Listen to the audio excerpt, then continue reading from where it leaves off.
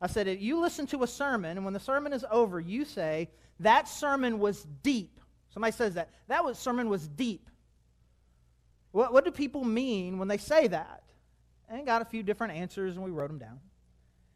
And I said, well, let me rephrase the question. If I were to say to you, that person is deep, what would you mean?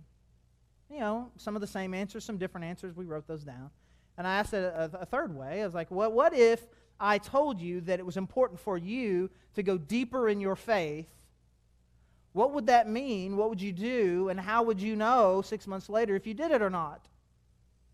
Well, we thought about it a little bit different. Those are all versions of the same question. And they have to do with what is it that we really mean when we say something is deep in a spiritual context. Often, when we're talking about sermons, the word deep most often gets applied to a sermon that is deep academically. It has some theological component to it or some linguistic component to it where some new information was given in a way. It's like, I never knew that before. I never saw it that way before. I never heard that. I never knew that. That was deep. But when you talk about a person being deep, usually we're talking about some sort of soul depth, that they kind of skip past superficial conversations and go straight into deep conversation, right? So there's a relational depth, a soul depth.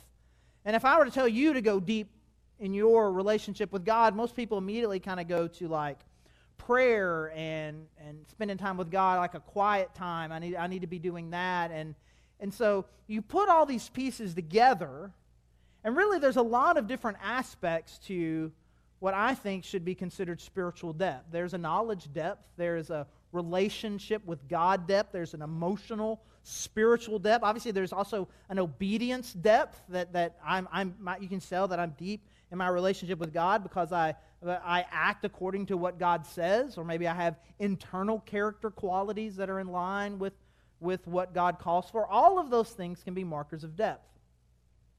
And the thing that I wanted to emphasize with our staff is that really all of the answers we gave, all of them are right. They only cease to be right when we talk about one of them in exclusion to the other one. When we start talking about depth only in terms of academic or theological knowledge, or we only talk about depth only in terms of relational connection, or we only think about depth in terms of character qualities. Really what spiritual depth looks like is to be deep in all of those things. And I bring this up because we're about to do this series on the Apostles' Creed. I'll explain what that is in a minute. But I was thinking about all the sermon series we've done up until this point, just this calendar year. We started this whole thing with this whole series on worship and all the different worship response elements that we have in the back, and why it's important to kind of have this kind of soul worshipful relationship with God. That's the purpose of church, really, is to have this kind of worshipful connection with God. And then we go straight from that into 4 weeks on tithing, about why you need to be right with your money, and God's given you money, and obedience to God looks like faithfulness with your finances. Then we go from that to a series in Easter, we kind of point by point going through what we really believe the gospel is. And then we went from that to probably like one of the harshest books in all of Scripture, which is James, where it seems like the point is, you call yourself a Christian, you better do something. And then straight from that into the series Mark just did, where it's like, have you considered, though, doing nothing? And now we're going from that to, we're going to walk our way theologically through some of the major beliefs that every Christian must have, the beliefs that unite Christians. And so when we at the Grove, when we think about you, when we think about your need for spiritual depth, for depth in your relationship with God, we want you to think about it in all of those terms. We did an emotional, healthy spirituality class this spring. I want you to think about depth in that way, depth of knowledge, depth of relationship, depth of character, depth of service, all of these different pieces. And this is one of them. And so when we spend some time kind of looking through kind of some deeper theological truths, some of you will be like, yes, finally. And some of you are like, man, I'd just rather you just tell me the things I should be doing. But regardless, we need to have a balanced approach to our own life. And one of those things is very important, that we understand that when we say that we're Christians, there's certain things that means about what you believe. And a lot of them comes from this idea of the Apostles' Creed. And the Apostles' Creed has been around at least since the 4th century. It's the first time it was ever seen written, but most likely, since that was the first time it was seen written, it probably dates back centuries before that. And some people, really without any real evidence, it kind of gets the name Apostles' Creed. They believe that the apostles themselves wrote it. Even though there's not any particular evidence, this is kind of where it got the name. But essentially what it is kind of this, I don't know, chant is the right word, liturgy is the right word, but nobody knows what that word means. It's this statement of faith that even today, tens of millions of people all over the world are going to recite this as a pledge and a dedication to who they are as Christians. And it has united Christians around the world, again, for centuries. And it is a very concise statement of faith about what it is that Christians believe. And again, a liturgical church, and a liturgical church is one that kind of follows certain forms and recites different creeds and sites and singing. We're not really a liturgical church. But then as soon as I say that, it's like we're not liturgical, we don't have a form that we follow. We do the same thing every week. And so maybe we're just a different kind of, if you notice that, we do the same thing every week. Song, welcome, song, sermon, song, closing, anyways.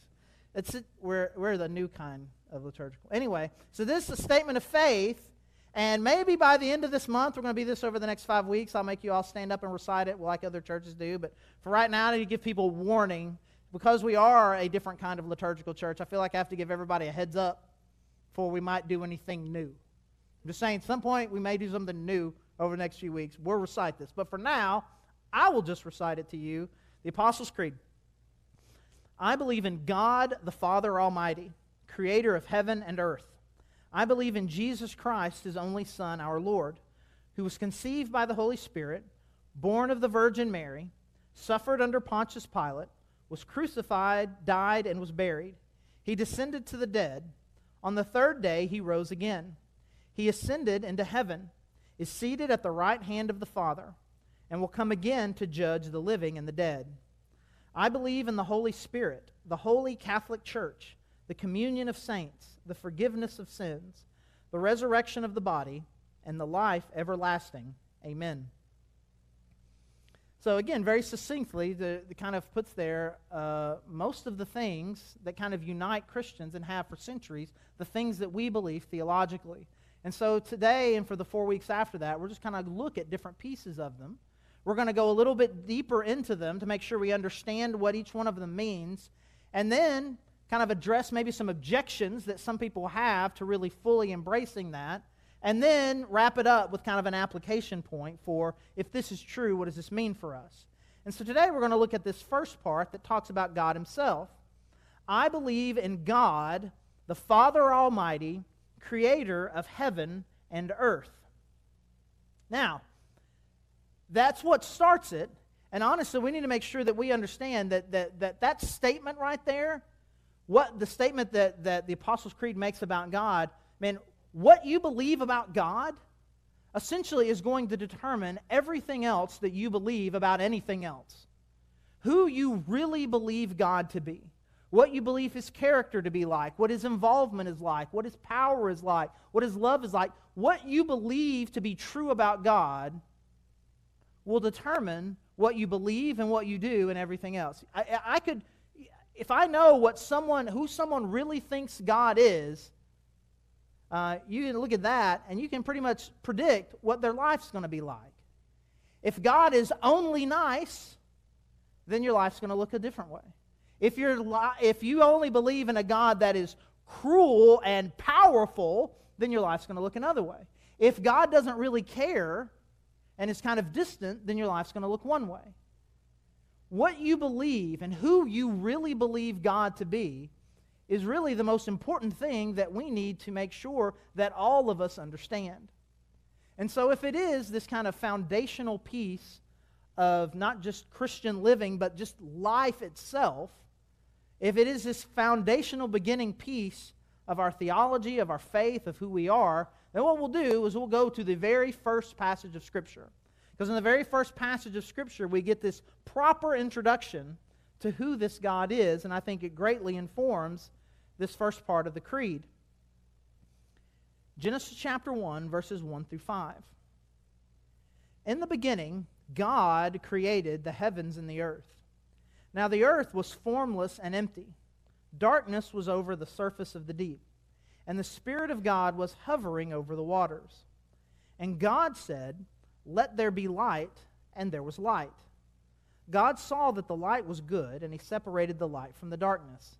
God called the light day, and the darkness he called night. And there was evening, and there was morning, the first day. In Genesis 1, if you're familiar with the passage, it kind of goes on to describe a similar pattern over the next few days. You know, that he created the sun and the stars and the moon and the earth simply just by speaking them into existence. He created dry land and the oceans just by speaking them. And then fish, and then birds, and then animals, and then humans, just by speaking it. He says light, and light appears. He says moon, and moon appears. He says fish, fish appear. Chipmunk, chipmunk appears. Just by a word, just by his word, something that did not exist comes into existence. The entire universe comes into being simply by the words of God. There was nothing, and God spoke everything into existence. So we have here, again, this first line of the creed. I believe in God, the Father Almighty. The first thing in this foundational piece of what it is that we believe is that we believe God is all-powerful. We believe God is all-powerful. He has all the power that I have a couple of these today, a couple of fancy words for the day. The fancy word for today, it's omnipotence. Potency, strength, power, omni meaning all of it. He has all of the power, omnipotence. There is nothing that God cannot do.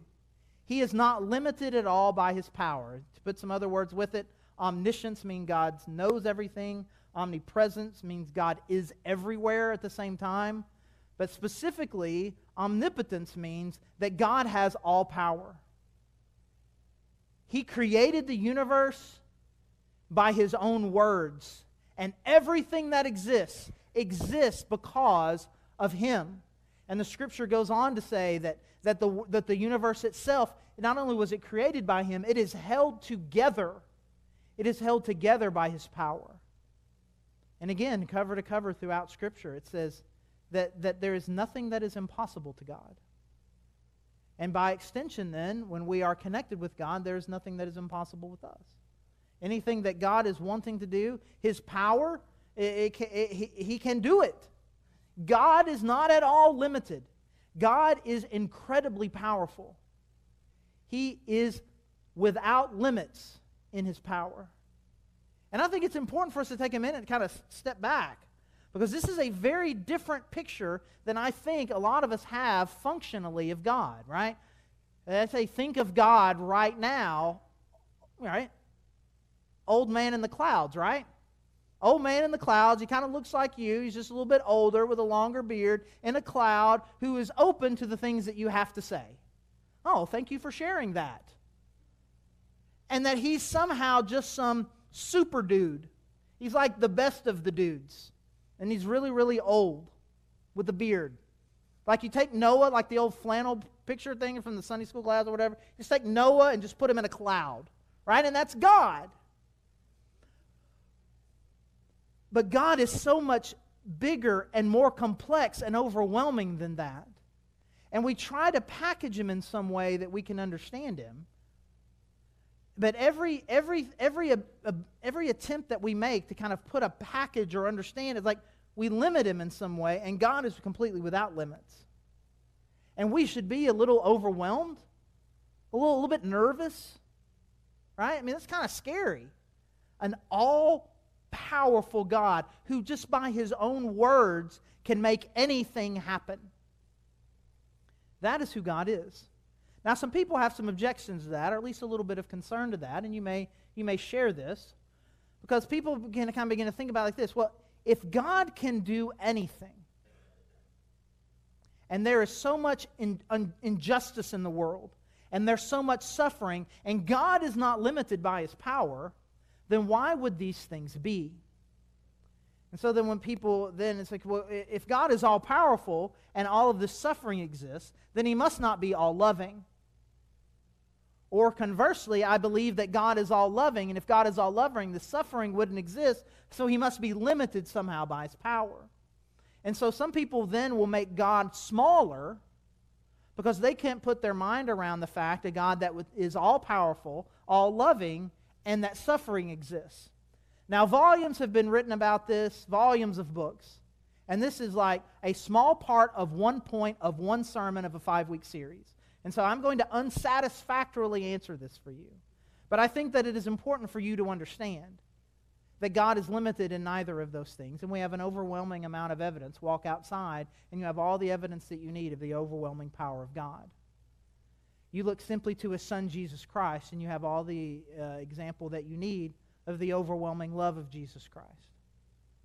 And so, God must have reasons that I trust because of who He is for allowing the universe and the world to play out the way that it does. I use this as a small, silly example. I was with Layla yesterday. It was Saturday, which we call Dadder Day, where we hang out together. We do some fun stuff. And we were at Walmart, and she has this pattern that she does at Walmart. Well, she will spy something that she really, really likes. Yesterday, it was a little dog, and you put it on a little leash, and you can walk it outside, and it does all sorts of things that normal dogs do. And we really needed this. And I know what you're thinking. It's an amateur move, Dad. If you don't want things like that to happen, you don't take your kid to Walmart. And I'm like, I get it. I know this is going to happen, but we have a thing, and it's fine, right? It's fine. It doesn't stress me out that she sees things at Walmart and she wants them, and it doesn't seem to stress her out that I tell her, no, we have a thing. But she likes to identify things, and she's like, Dad, can we get this? I'm like, no, we're not going to get that today. He's like, how much is it? Well, it says it's $20. Do you not have $20?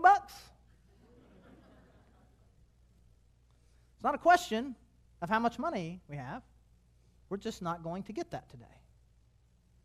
Now, she's got an opportunity for a response here, doesn't she? She can have an emotional response. She can have a physical response. There's lots of ways that she can respond. You know the way that she responded? She said, well, it seems like that might be a good thing for my birthday.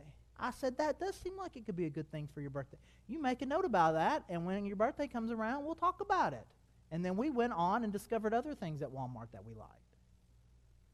Because in that moment, what did she choose? She chose trust. I love my dad. My dad loves me. I didn't get everything I want, but that's just fine. It's not that my dad doesn't have the power to. He has $20. It's not that he doesn't love me. We're just not getting this right now. And that trust over time was earned. 2-year-old Layla had different responses. 3-year-old Layla had different responses. 7-year-old Layla, we can go to Walmart all the time and not buy anything, and we'll be just fine. Now, there's something, again, that is a very simplistic answer, but there's something very similar to that we have to do as we grapple with the idea of an all-powerful God and all-loving God in a situation that I don't understand. I choose trust, and we all need to choose trust. So we believe that God is all-powerful. I believe in God, the Father Almighty, creator of heaven and earth. And so creator of heaven and earth, I think it's important for us to kind of make sure again that we understand exactly what this Genesis story is telling us. He spoke this into existence. And so what we believe is that we believe that God created everything from nothing. There was nothing, and God created everything. He did not take some existing energy or matter or form or universe and say, I'm going to put the God touch on this. There was nothing but God, and God spoke everything that is into existence by His own words. That is the power that God has, and that is the method by which God brought the entire universe into existence. By an act of His own will, by His words alone. Would you like another fancy theological term? This one's in Latin. Ex nihilo is what that is called, out of nothing. That is what God created. God created everything out of nothing. And so, what is the normal objection to this idea? The normal objection to this idea would be like, that's really cute, Charlie, that you would read Genesis 1 and that you think that it would tell you anything about the way the world works or the way that the world came into existence. I don't know if you know this, and I've had people say this to me just as sarcastically as what I'm saying to you right now. Maybe you've heard of this little thing called science. Like, well, golly gee, no, I haven't. Can you tell me about it? Good grief.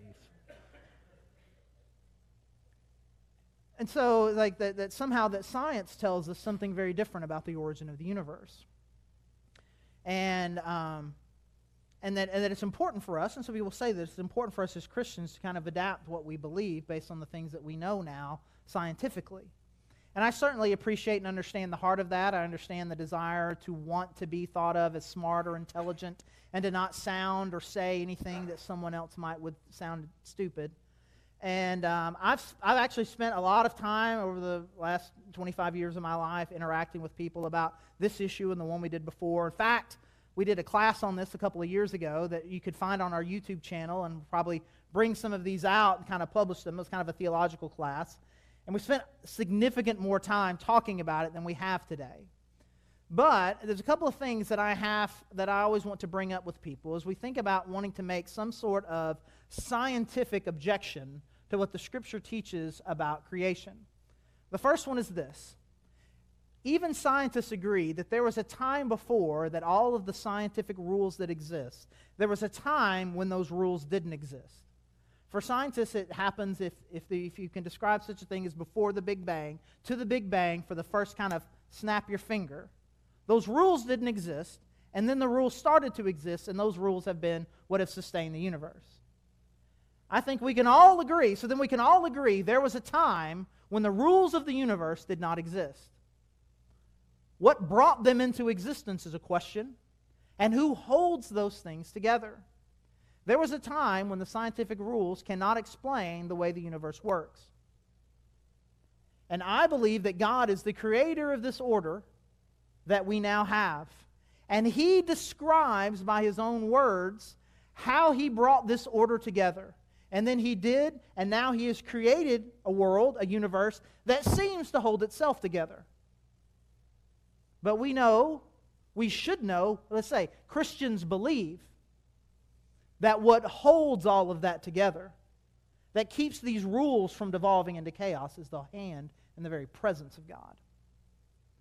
The second objection the second thing I want to say to this objection is sometimes we spend too much time wanting to sound smart to other people, and that we want the things that we believe to be, there's really no contradiction between what the Bible teaches and what science teaches, and people say that, and I get the heart of that, and we don't want to say anything that makes us sound stupid. Like, okay, let's just get rid of all of it except the one thing that is foundational to Christian belief. We're just going to reject everything else. We're just going to hold on to the one thing that is the unifying principle of Christian belief. That there was this dude who was in fact God, who died, like death died, like all the way dying, death, dying, dead, right? Dead. All scientifically dead.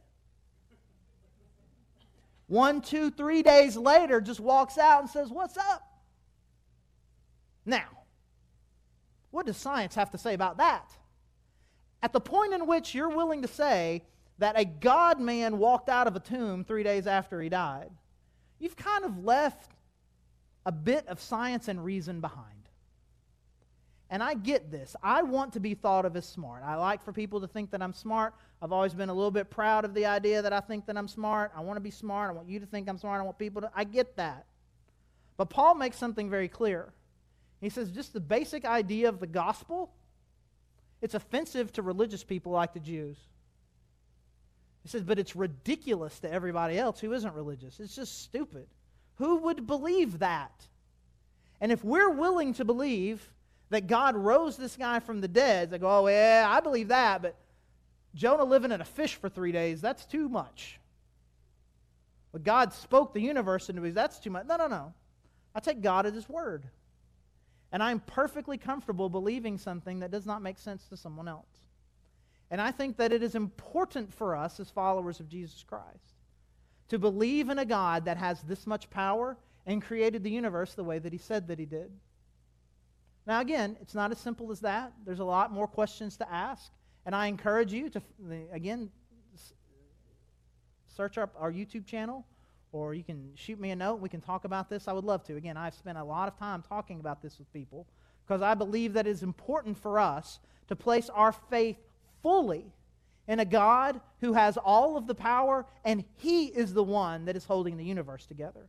Because if I believe that there is something or someone else that is holding the universe together, that there is something with greater power, or there's something that is limited, then that is going to reflect in the way that I worship and live my life with God. But if what I believe is that God is all-powerful, and I believe that God created everything from nothing, there is really only one appropriate response, and it's this: we should therefore worship Him. We should worship Him.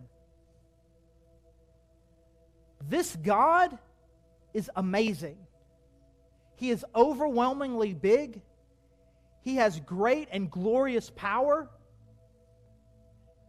And all we know that He's done is create the universe with His words. But what if that's just the beginning of His power? What if sending Jesus Christ here to die for us is just the beginning of how much He loves us? What if the things that we see are just a mere reflection, just what our brains can put our minds around about how great and powerful and awesome this God is? We've made God very, very small. And if our God is this small, then our worship is that small. But if God is this big, my worship is this big. If He's this, my worship and devotion to this God increases with my understanding of how amazing that He is. Now, the foundation center point of Christian worship, rightly so, is the sending of His Son Jesus Christ and the death that He died for us. That is the focal point of Christian worship. That is the thing that we celebrate. That is why we are Christians. That is why we are here. This is what we celebrate. And we worship God largely because of this great thing that He did for us. I would like for us to consider worship just a little bit differently, at least today. Not just simply for the overwhelming goodness that God has shown us, but just how overwhelmingly awesome He is. I am in awe of God. I am overwhelmed by Him. I am amazed by Him. And I worship Him. And so we have some response at the end of this, just like we do every week. We'll have some time to sing, and I encourage you. And just let the words that you're singing sing deeply in your heart. And imagine a God receiving those significantly, infinitely bigger than the God that you typically imagine as you're worshiping. As always, we have response places in the back. We have communion available. You don't have to be a member here, just a follower of Christ. I encourage you to take that. You take the bread, dip it in the cup, and you can worship that way. We have a prayer cross and prayer candles for times of reflection and worship. Our prayer team is back there. If you just have a need and would like someone to pray with you, pray for you, I encourage you to be a part of that. I'm going to pass around our offering bucket, have an opportunity to give lots of different worship responses. God is awesome, so I sing. God is awesome, so I give. God is awesome, so I pray. God is awesome, and I give Him my heart, and I give Him everything. Because we believe in the God Almighty, Creator of heaven and earth. Let's pray.